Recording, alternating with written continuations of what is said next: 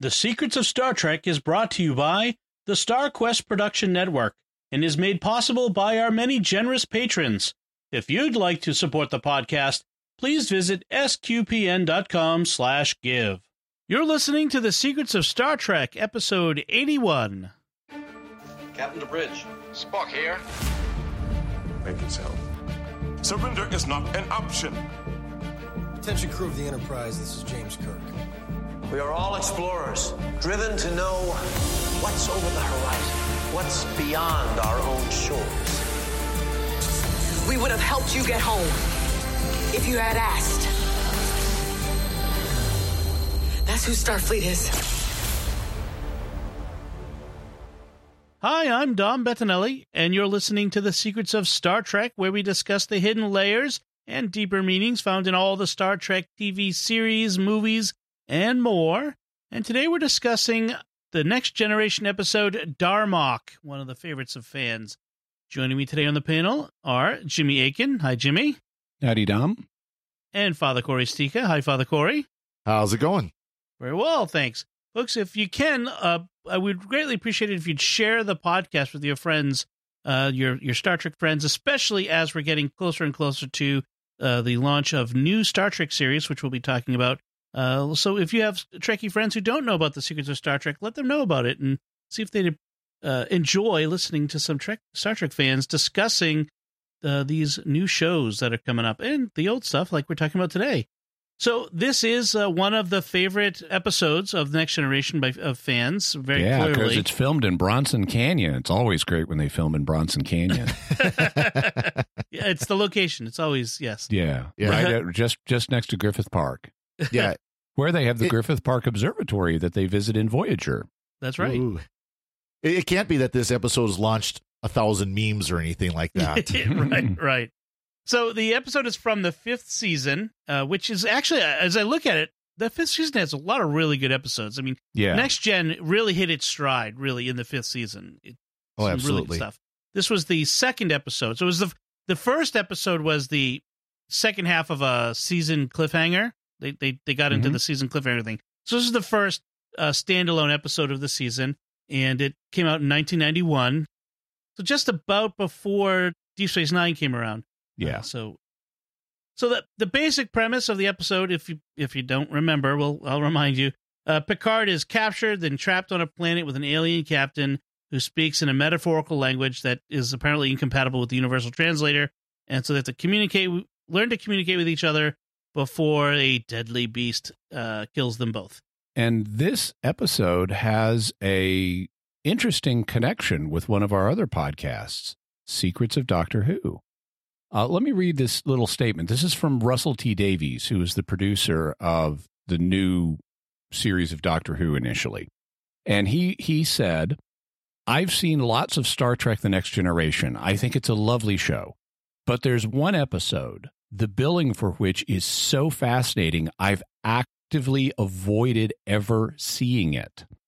I love the idea so much, I'd rather think about it forever.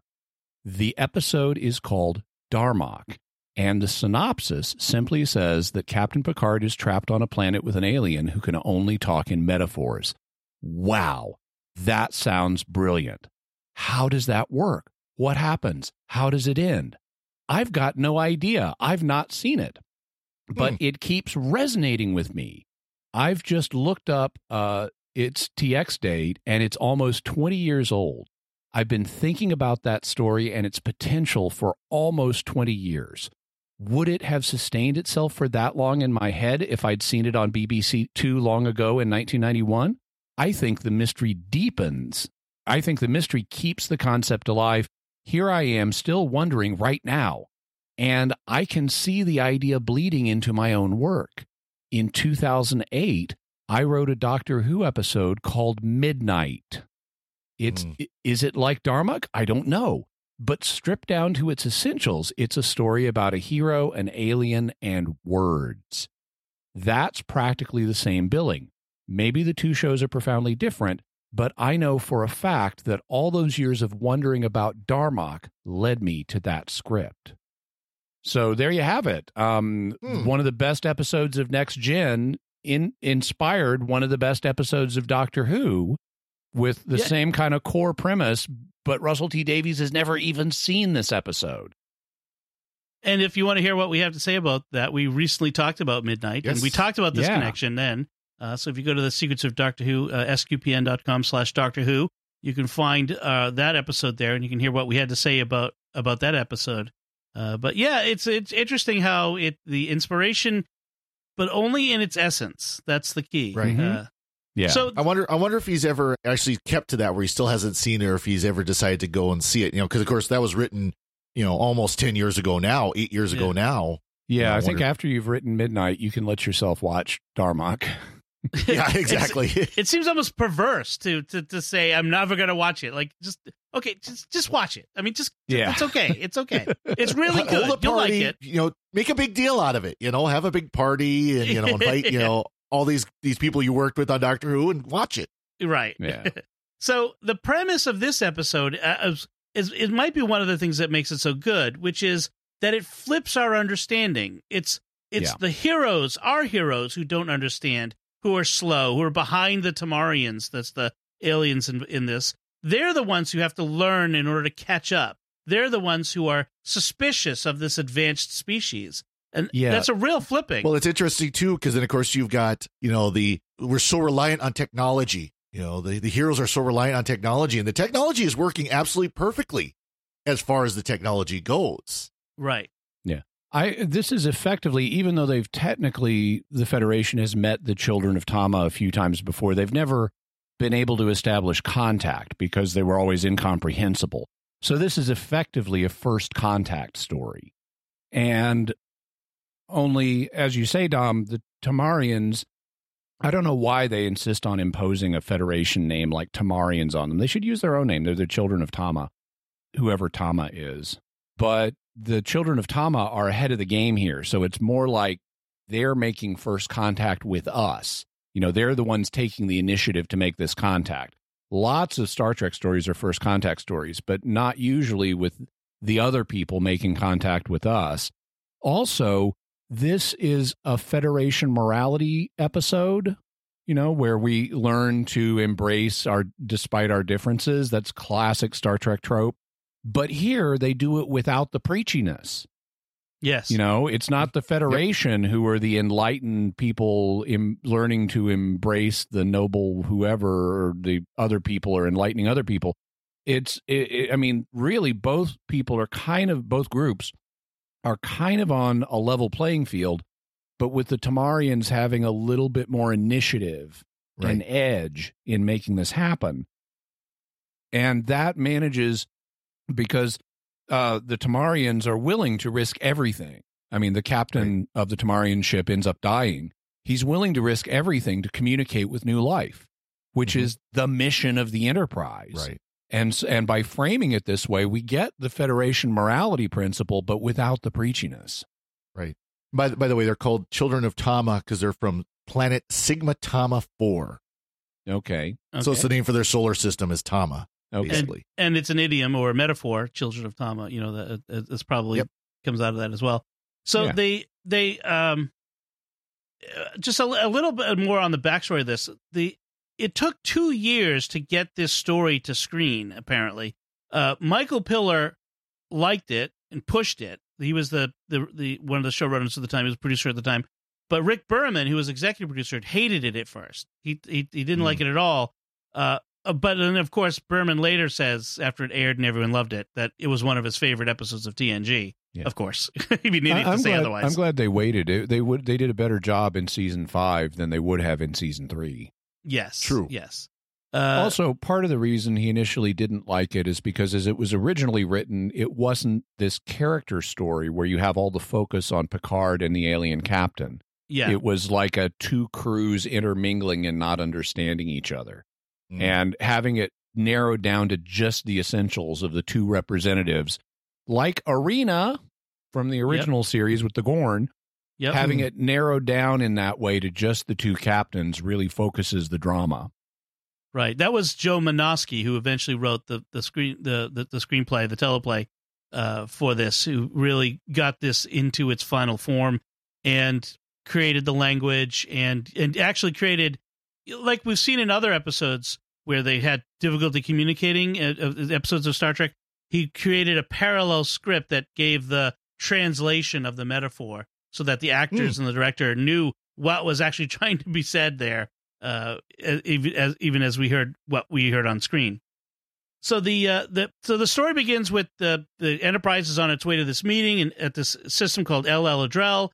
They'd received a Federation received a message from the children of Tama consisting of a standard mathematical progression. It didn't have any content. It was just this is, you understand math. Math is a constant, a universal throughout all of the universe. So therefore, this is considered to be an opening greeting, an open hail from us toward you. So it was an invitation. At least that's how Starfleet took it. Yeah. Here are some prime numbers that you might find entertaining. You're right. Right. And so we're told, like you said, Jimmy, that they had 7 previous encounters, but they were determined to be incomprehensible. The universal translator couldn't translate it. And I mean, they really kind of talk about it here is how could a race, a space-going race, especially a scientific and technological race, speak only in idioms? Because it's not precise. And they already have nouns and verbs, obviously, and the translator is obviously translating those. But they just, like, how would that even work? Does it bear much looking at? Yeah, this is something that I find really hard to resist thinking about because linguistics is one of my hobby. Linguistics is not just the study of individual languages. It's the study of language as a phenomenon. And so I find this compelling, but fraught with impracticalities. Right. And actually, there's been some spin-off media for this where they have like a novel where they explore how the children of Tama talk about math and science and numbers and technology. And they do, in this spin-off media, fill in ways that they could fly starships, and build starships. Because it seems hard initially to think, how can you only talk in literary allusions, which is really what they're doing. They're not exactly metaphors, but they're literary allusions, and do technology. But the spinoff guys have thought about that. But I find a couple of problems here. One of them is, how are they able to translate so you got this mix of proper names, so to give an example that the title comes from, Darmok and Jalad at Tanagra. So you've got 3 proper names there, Darmok, Jalad, and Tanagra. And then you have a conjunction and a preposition at. And then we also learn other phrases like Timba, his arms open. So Timba, there's our proper noun. His, we got a pronoun. Arms, we got a noun. Open, we have an adjective. We also get verbs like Shaka, when the walls fell. So fell is a verb. So they have these non-proper names, and it makes sense. If you're translating from one language to another, you typically transliterate the proper nouns, like you may modify them a little bit. Like you don't say Jesus, which is what it says in Greek. You say Jesus in English, but that's basically a transliteration. But then you translate all of the other words, all of the words that are not proper nouns. And my question is, with their language so heavily dominated by proper nouns, how do you establish a basis for translating the other fiddly little bits? Right. That doesn't make a lot of sense to me. Now, in the original series, when they explain how a universal translator works, they say it's telepathic, that they've discovered certain brain frequencies that occur for certain meanings in all intelligent races, and it matches them up to the nearest equivalent in your target language. And that's fine, but that's the only time we ever have the universal translator described that way. Every time else, it's like it's Google Translate on steroids. Right. And they even show it in Enterprise where she's trying to basically fight with the universal translator to figure out the languages. Yeah. Right. Stinky boots, Yeah. Yeah. So I don't know how they translate the non-proper nouns in this language. I can imagine ways they could do it, like maybe it's related to a language they do know, that's more Right. straightforward. Right. And so they can get the vocabulary from that. But I wouldn't know how you do it. The other thing is, how do children of Tama learn these illusions Yeah. if you can't tell them the stories in a straightforward way? The reason I understand Juliet on her balcony is because I can read Romeo and Juliet in plain text and extract the illusion from that. Right. Yeah. But if I couldn't read the story in plain text, how would you get this story in just illusions? I suppose since we do pick up words as children, I suppose there are ways to do that. And they even actually in the spinoff media talk about this. They suggest that Tamarian children, as part of their language learning, see their epics enacted. Right. That would actually make sense. Yeah. But despite the implausibilities, I'm willing to go with it because Right. the writers are trying to convey a real phenomenon, which would be, how do we understand someone whose language and brains just work differently than us?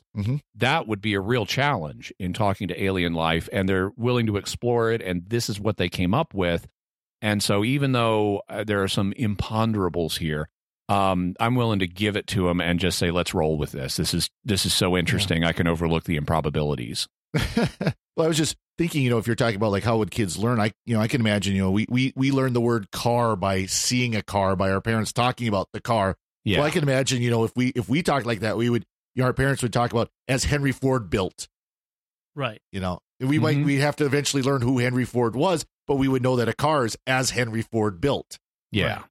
And we learn all the other fiddly bits, the non-nouns and verbs, just by context. And that's it's interesting that, as you say that, Jimmy, it's such an interesting premise.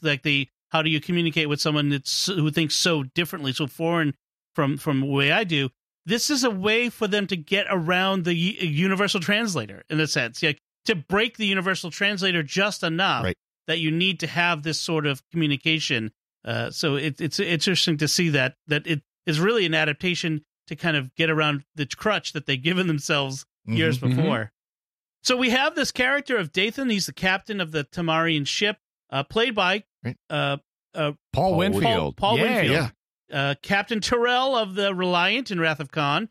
Yep. Again, he's a great actor, really good. He does such a wonderful job. Also, Dr. Stephen Franklin's father on Babylon 5. That's right. And from a 1990s series my wife and I watched, The Magic Mirror from The Charmings, which was Prince Charming and Snow White living today. And Paul Winfield was the Magic Mirror, and he talked about how tough it was growing up as the only beveled mirror on a block of unbeveled mirrors. I love that. That's good. So Dathan is trying to communicate with Picard, but Picard's clueless. And so the Tamarian crew laugh at Picard because he just does such a poor job. And Dathan says, the river Tamark in winter, which apparently means stop, because the river Tamark in winter would be chill it. Yeah. It would be frozen. So the river is stopped, which you only makes sense if you live in a place where you get freezing temperatures and snow. Yeah, exactly. So then we get the first instance of Darmok and Jalad at Panagra, and it seems that they're discussing how to approach this first contact. Right. Frankly, I would laugh too, even understanding what Picard says, because I mean, it's not just, he's not making any illusions. Haha, that's funny. I mean, I understand that would be funny from their perspective to have illusionless speech. It would sound like gibberish to them. But even knowing what he says, it's like, we are explorers of the galaxy, and would you consider establishing trade relations with us? We could form a mutual defense treaty and stuff. It's like, whoa, dude, let's have dinner first. Let's see a movie or something before we go straight to the treaty making. Yes, exactly. Would you consider the creation of a mutual non-aggression pact with? Slow down, slow your roll. So the other Tamarian, he says, when Dathan, sorry, trying to keep all the names straight, there's a lot of names. Well, and we don't even know Dathan's name till the next to last line of the episode. Basically, he's just the Tamarian captain. Right. So when the Tamarian captain, he says, stop making, laughing at him. He says, Shaka when the walls fell, which we find out means we're failing here. Yeah. And then the first officer says some other things that we don't know what they mean. But he at one point says, Shaka Marab his sails unfurled, which we find out means let's get out of here. Let's get out of here. Let's go. And he says, no, Darmok, we're gonna try this. And so the first officer's like, no, I think this is a bad idea for you to go down and risk your life in order to communicate with these aliens. So it's a very interesting exchange that's going on here that you only understand in retrospect, having watched the whole thing. And so he takes the first officer's dagger, he takes his own dagger, holds them out, and both he and Picard are beamed to the surface. And so it seems that Tamarians, for whatever reason, are very committed to making this communication with the Federation. This is very important to them that this happen for whatever reason. Yeah, their mission is to seek out new life and new civilizations too, apparently. Right. Exactly. Oh, and the Tamarians, or Children of Tama, also start pumping energy into the planet's ionosphere to keep the Enterprise from transporting anybody up or down. So it's like part of this ritual is we're getting the two leaders together so they can have a bonding experience by confronting danger together. And that's this first contact strategy. And so we're going to keep them down there isolated, just like in the Gorn episode, so they can thrash this out. Of course, Worf's immediate idea of his analysis of it as a Klingon is that this is a contest of champions, captain versus captain, armed, fighting with primitive weapons to the death, which is what we're supposed to think at first. Mm-hmm. Right. So notice the structural similarity here in that in the Gorn episode, Kirk and the Gorn, I mean, we have the same enlightenment, I'm not going to kill him thing. It's just the danger they confront there is each other and their own morality as opposed to an external beast. But they do end up bonding. Now on the planet's surface, Picard, Dathan is trying to give Picard the knife. It's like, here, take the extra knife. And Picard throws it back. No, I won't fight you. And I could just imagine Dathan's frustration. Look, you idiot, just take the knife. We're going to need it. Yeah. Shaka when the walls fell. And we learned that means failure, and he gets to use it also when Picard fails to build a fire at night. And it's like, where's the Starfleet survival training now? Exactly. You should not have Shaka when the walls fell on that one. Although, I mean, it is an alien planet. Who knows how combustible the alien grass is or whatever. Well, so the Tamarian captain did it. He's got the survival kit in his pocket. He knew where he was going. So the other question I have is, apparently the Tamarians understand Federation basic language, English for our purposes. So there's a one-way street of understanding. He understands Picard, but Picard doesn't understand him. I don't think he understands I think he's picking up individual words. Right. He's not getting if he fully understood English, he could just talk it because he's clearly intelligent. Yeah. I think he's hearing understanding about as much of what Picard is saying as Picard is understanding of what he's saying. Okay. Okay. So that's a good point. Okay. So that changes my understanding of it a little bit then. Yeah. So we have this, it's nighttime. Like you said, Picard is trying to build a fire on his side of the valley of the canyon. Dathan seems to have won this contest, and he gets the Survivor Idol for this episode. Oh no, wait, that's a different show. So he's got his fire, and then Dathan casts lots. Apparently, it looks like that's what he's doing. A little bit of sortilege here, and then places some items on rocks around the fire. Then touches his head. It looks like a religious rite that he does before going to sleep, which is very interesting. It's clearly that. Although I'm also wondering if I'm thinking with my Picard hat on. Is he setting up is this ritual behavior, or is he setting up alarms or force fields around him while he sleeps because he's got these little objects? Yes, it could be different things. And then he goes down to sleep, and of course Picard's still pacing in the cold on the other side, and he's like, So he gets up and throws a burning log to Picard. And Picard learns his first idiom, Temba, his arms wide, which he means to give or generosity or something of that effect. So we have some progress in communication here. So then we have Riker up on the ship, who's feeling a little bit impotent in the face of all this, a little frustrated here. He sends Worf on a shuttle to go get Picard back. But the Tamarians, they are advanced enough that they can damage the shuttle just enough to make them turn back, but not hurt anybody. So it's clear that they're not trying to kill anyone. They have a very clear, at least, limit to how much damage they want to do. So, meanwhile, Riker makes the command decision to have Data and Deanna start Googling stuff. Exactly. And I'm going, okay. And they spend so much time on this. You know, it's like, tell us what Darmok means. There are 47 meanings, you know. Okay, try a Boolean search. Search on Darmok and Jalad and Tanagra and see what comes up. I was thinking the same thing. Well, it's so funny. Of course, we're much more familiar with doing searches, whatever, with Google. But even at the time that this episode was out, anybody who had any kind of computer programming knowledge or ability would know how to do stuff like this. Like, to search a spreadsheet was still something that was known when this episode came out. Right. Yeah. So it took them time to kind of go back and say, oh, I have an idea. Computer, cross-reference these two terms. Like, duh. Like, Data is a computer. He should have done that automatically. Yeah. And it's like, okay, they're searching on Tanagra, and it's got all these meanings. Okay, you know from Darmok and Jalad at Tanagra that Tanagra must be some kind of location. Right. So search on Tanagra location and see what Wikipedia has. Exactly. Right. So we have this scene where they start to unfurl the understanding of that this is an idiomatic language. And suddenly they know way too much about the Tamarians, because it's like Data is all, actually their ego structure does not permit them to think about the concept of individuality, and their mythico-historical epics define who they are. And it's like, okay, you can't even talk to these people. How do you run complex psychological evaluations on them? Right.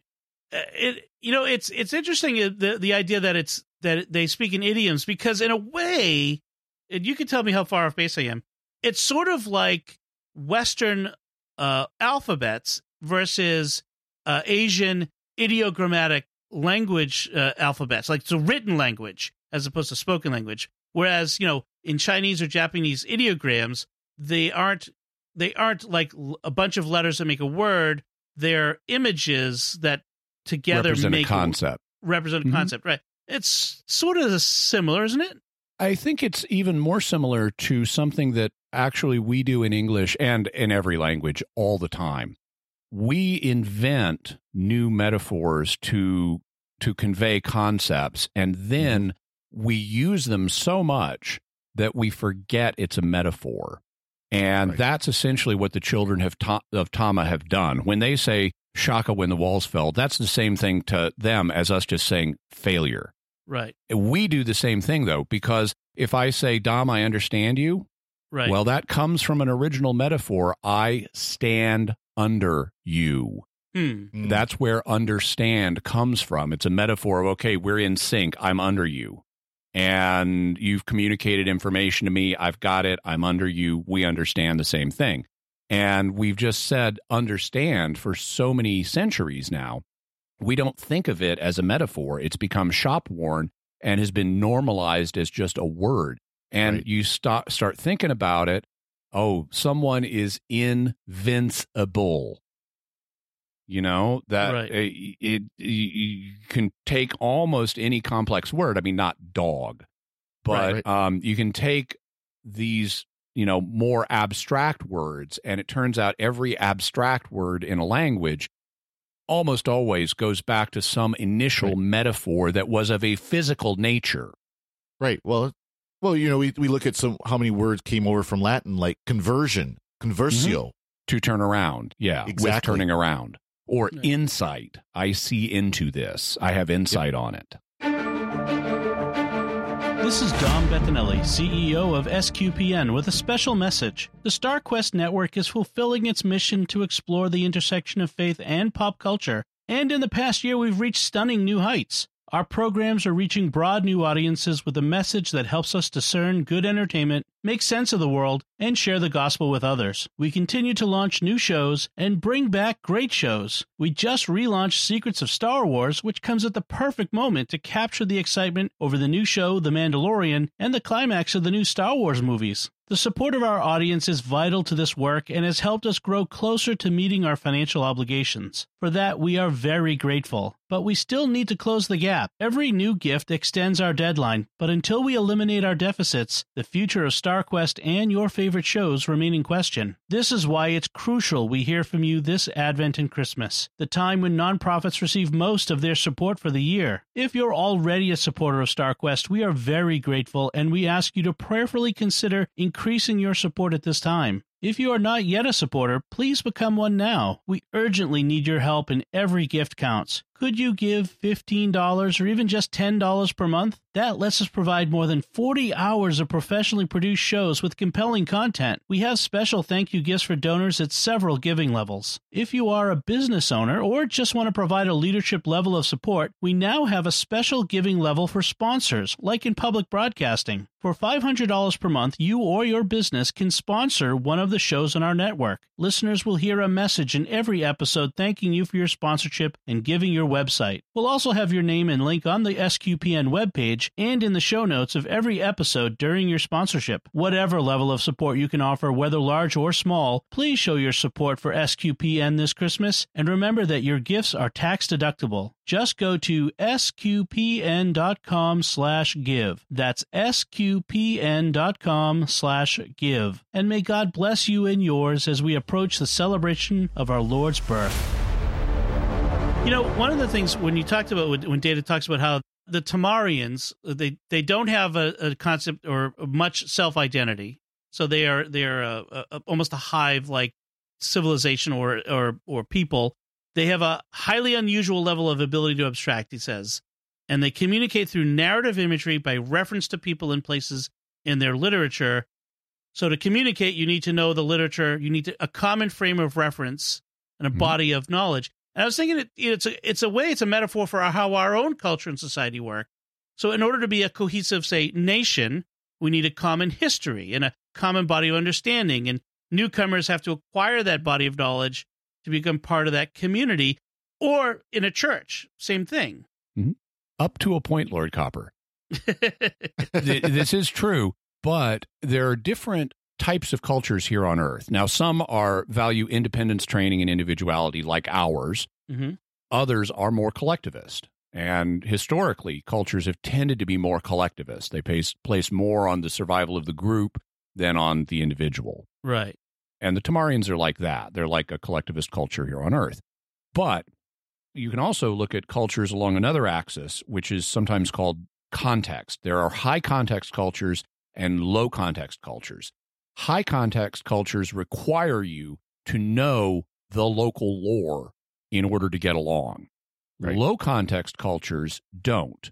They require you to know a little bit, like the language and the basic laws, but they don't require you to know the unwritten law, because there isn't much of an unwritten law. It's just, we've said, here's what you got to do to be a part of this society. As long as you do that, you're okay. America and Japan are examples of low context cultures where if you know the language, you know what the law on the books is, you can get along. But you go to the Middle East and it's like, okay, there's laws and then there's all the unwritten laws. And you got to know more than just the language and what the law on the books is. You have to know all the social customs. You have to know what's acceptable and what's not in a much deeper way. You have to know the lore about the religion. You don't offer, booze to your Saudi Arabian prince friend in public. Exactly. In public. And exactly. And so the Tamarians are essentially a high context culture where you have to know their cultural lore in order to understand what's going on. I would say, like, there's a similarity in many people's experience would be like, say, a newlywed, when you would marry into a family, you have to learn the shared history, the in-joke, the stories that the in-laws share. You have to understand the things you can say to Uncle Marty and the things you can't say at the family Christmas party. I mean, there is it's a high context society in families like that, and even in the church. I mean, when people join become Catholic, there are things we expect them to know. That's why we have RCIA. So you learn the catechism. You have to learn stories from the Bible, which is like this, or Catholic history. But you also kind of have to learn about your particular parish somewhat to become part of that community. There's an unwritten aspect of that. By the way, in some of the spin-off literature, Captain Picard in a later encounter, gives the children of Tama 2 important books from our Western history, the King James Bible and the complete works of William Shakespeare. And the Tamarians eventually start using metaphors from them. So you'll have things like Gideon, his army at the river. Wow. As a selection of picked men. Right, right. Excellent. So this is one of the things I think what makes this episode so good is these sort of discussions that can rise out of thinking about it. And that's what makes good science fiction. Yeah. Oh, go ahead, Jim. And one of the things that Data says that's basically bang on is because Riker thinks, we've understood Darmok is a mythico-historical hunter. We can talk to them now. And Data is like, no, this situation is analogous to understanding all of the grammar of a language, but none of the vocabulary. Right. And that's exactly what this is like. That's a very good analogy. Right. At one point, it says, if I say Juliet on a balcony, Romeo and Juliet means romance. But if you don't know the context, you don't know what that means. It's you hear the phrase, but it's meaningless to you. Yeah. It's a woman standing on a balcony. In the spin-off media, because of the complete works of William Shakespeare, one of the Tamarian idioms that gets created is Romeo at the Capulet Ball, which means a fish out of water, because Romeo as a Montague should not be at the Capulet Ball. Right. So back to Picard and Dathan on the planet. Picard wakes up in the morning. Dathan is off doing his morning ablutions or something. And Picard goes and snoops over at Dathan's fire and finds his logbook. But then Dathan comes running back, yelling about Darmok and Jalada Tanagra, and Picard starts to apologize.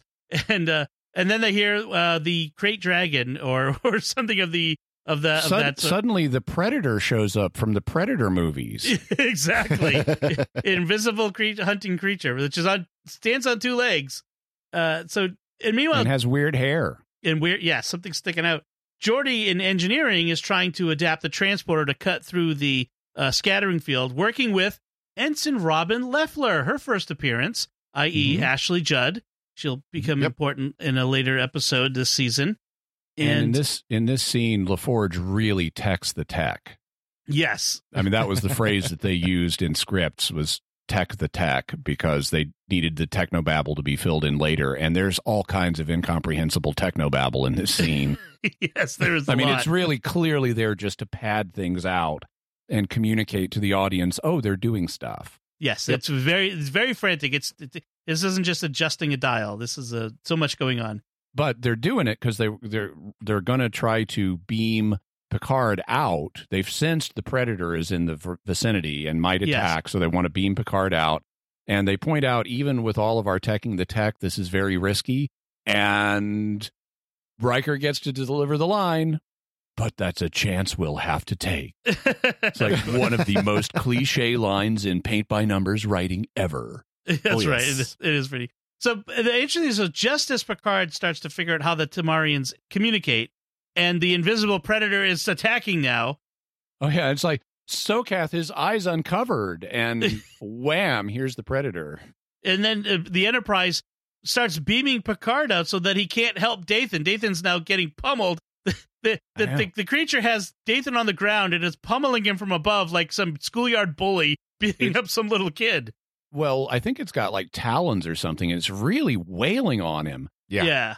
And so it's like worst possible time to have a beam out, and then it's a beam out fail because they can't pull him up. Right. They can't get him all the way through. Takes him out of the action just long enough to let the Tamarian captain be mortally wounded. Yes. And then, for reasons, the Predator up and leaves rather than finishing the kill. Yeah, not sure why, but they got bored. His arms got tired. Yeah. Fortunately, we did learn that the children of Tama have Elmer's glue for blood.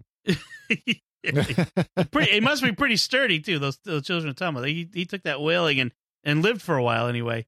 And later, when it comes back and he does more whaling, we get to see the exact same footage again for a second. Yes, or at least it looks like it. Oh yeah. So Riker's patience at this point is gone. Riker's been holding back a little. He doesn't want to directly attack the Tamarians because they want to have peaceful relations with them, despite what he perceives as an attack.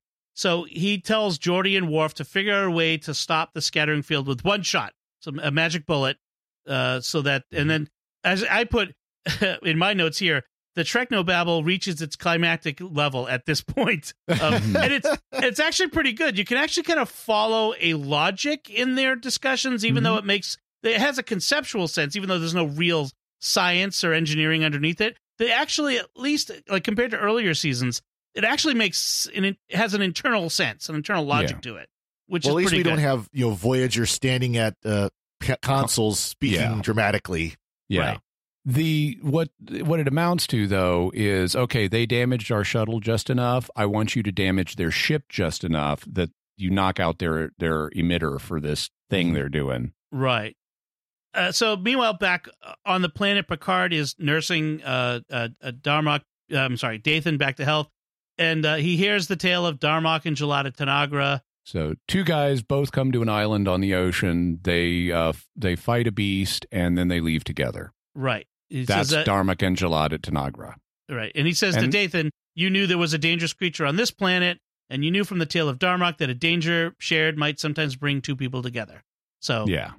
Which just seems to be a universal concept, apparently, because that's something that we have a knowledge of.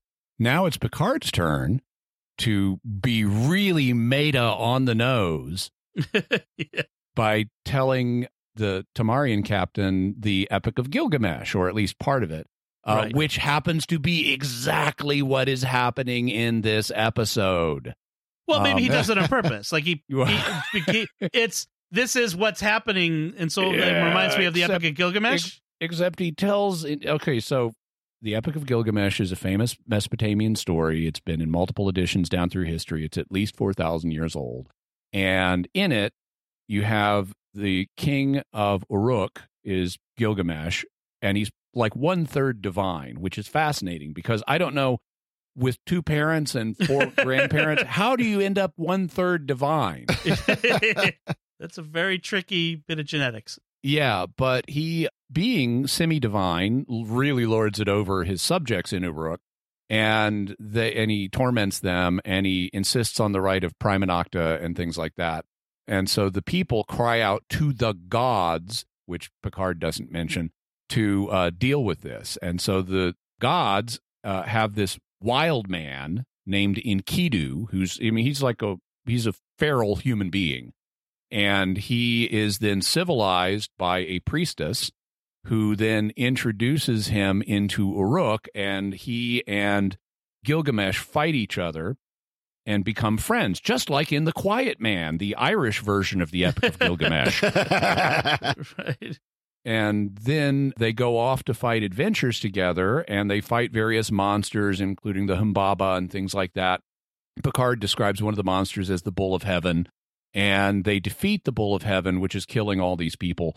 But Enkidu dies as a result. And that's as much of the Epic of Gilgamesh as Picard tells. It actually goes on quite a lot further.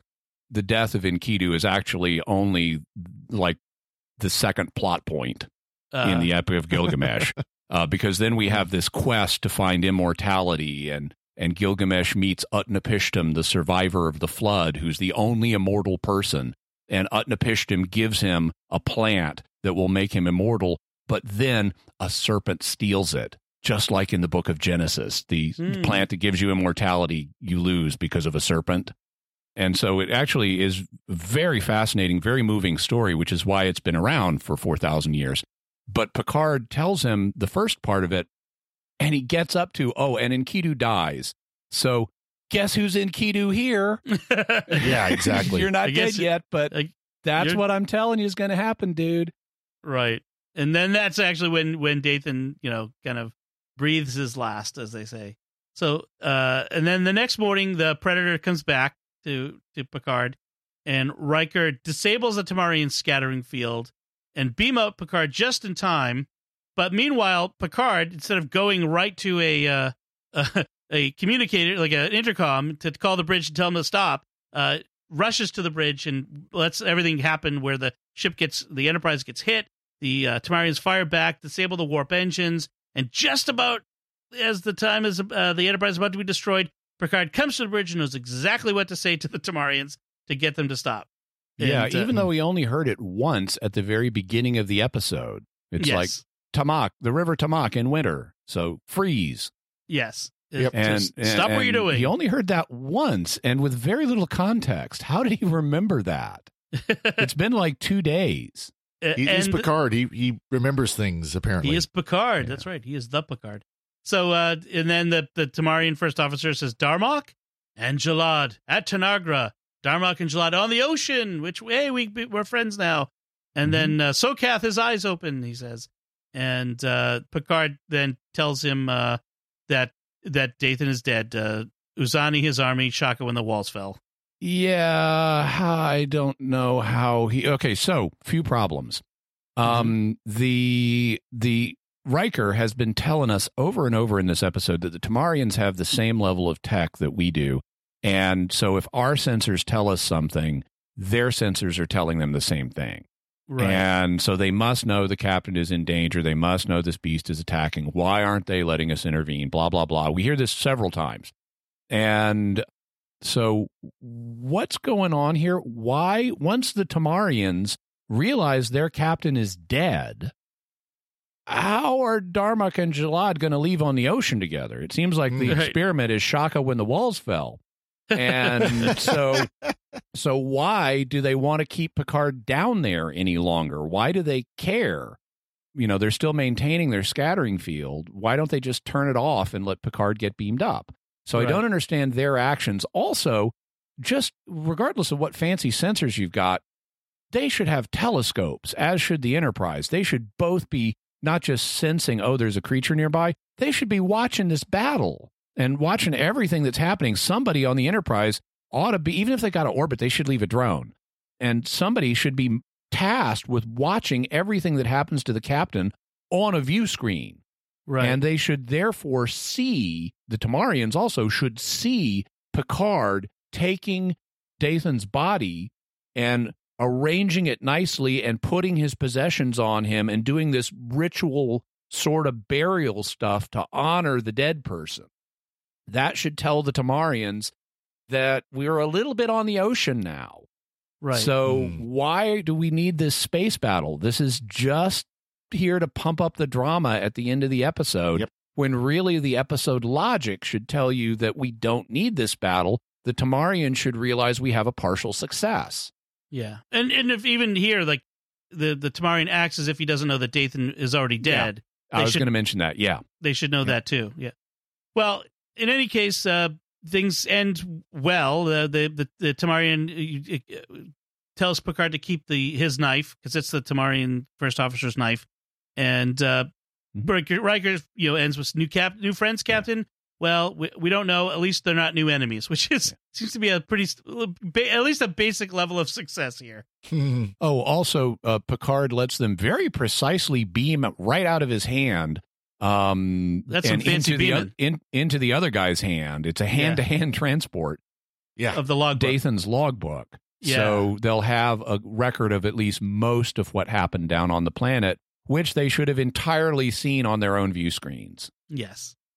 So we end the episode with Picard in his ready room with reading a book when Riker comes in, and it's the Homeric hymns in the original Greek, of course, because that's what Picard is a man of letters. Okay. Yes, he wants more familiarity with the root metaphors of our culture. So I mean, of at least Western culture. So that works. What the Homeric hymns are, for people who may not know, I think there are like 33 of them, but they're hymns in praise of individual Greek gods. And they're called Homeric hymns because they're written in a style very similar to Homer's Iliad and Odyssey. Yes. So it's interesting that it's not he's reading the Iliad, he's reading this other thing, which is kind of interesting that they chose something slightly different from the obvious. So we find out that, Picard says the Tamarian was willing to risk everything just for the hope of communication, which to me, it sounds, in some ways, that's like the Christian missionaries. Well, it also seems like the early Christian missionaries who went out with the hope of making a connection, with risking their own lives. Francis Xavier dying on the shores, just offshore from the mainland of China, just with the hope of bringing Christ to them. So I kind of like that idea of this is one of the reasons why we explore, and why a culture would end up like a culture that goes and explores the galaxy, not just because we're curious, but because we want to make a connection. So I just thought that was interesting. Jesus at the Sermon on the Mount. Yes, you are anticipating the ending of this recording, by the way. So the last question is, why do you think this episode is so beloved by fans? What is it about this episode called Darmok that people love? Father? Yeah, I would go back to just the fact that it is an episode that you can really chew on the principles behind it. Setting aside all the stuff that's going on the ship, where they're Google searching for half the episode and all that. Right. But actually talking about this idea of encountering a culture that is so radically different, at least as far as how they communicate. And, what are the consequences of that? What does that mean if we do encounter a culture like this, and so on, Yeah. Jimmy? I think, number one, this is the Epic of Gilgamesh. It's a compelling story. And number two, it effectively communicates alienness.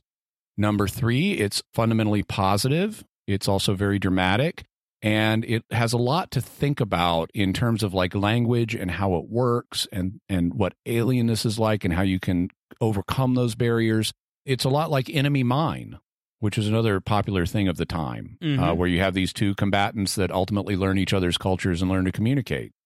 And so it's got just a lot of things going for it. It's got some flaws, but it's overall really good, and that's what makes it a favorite.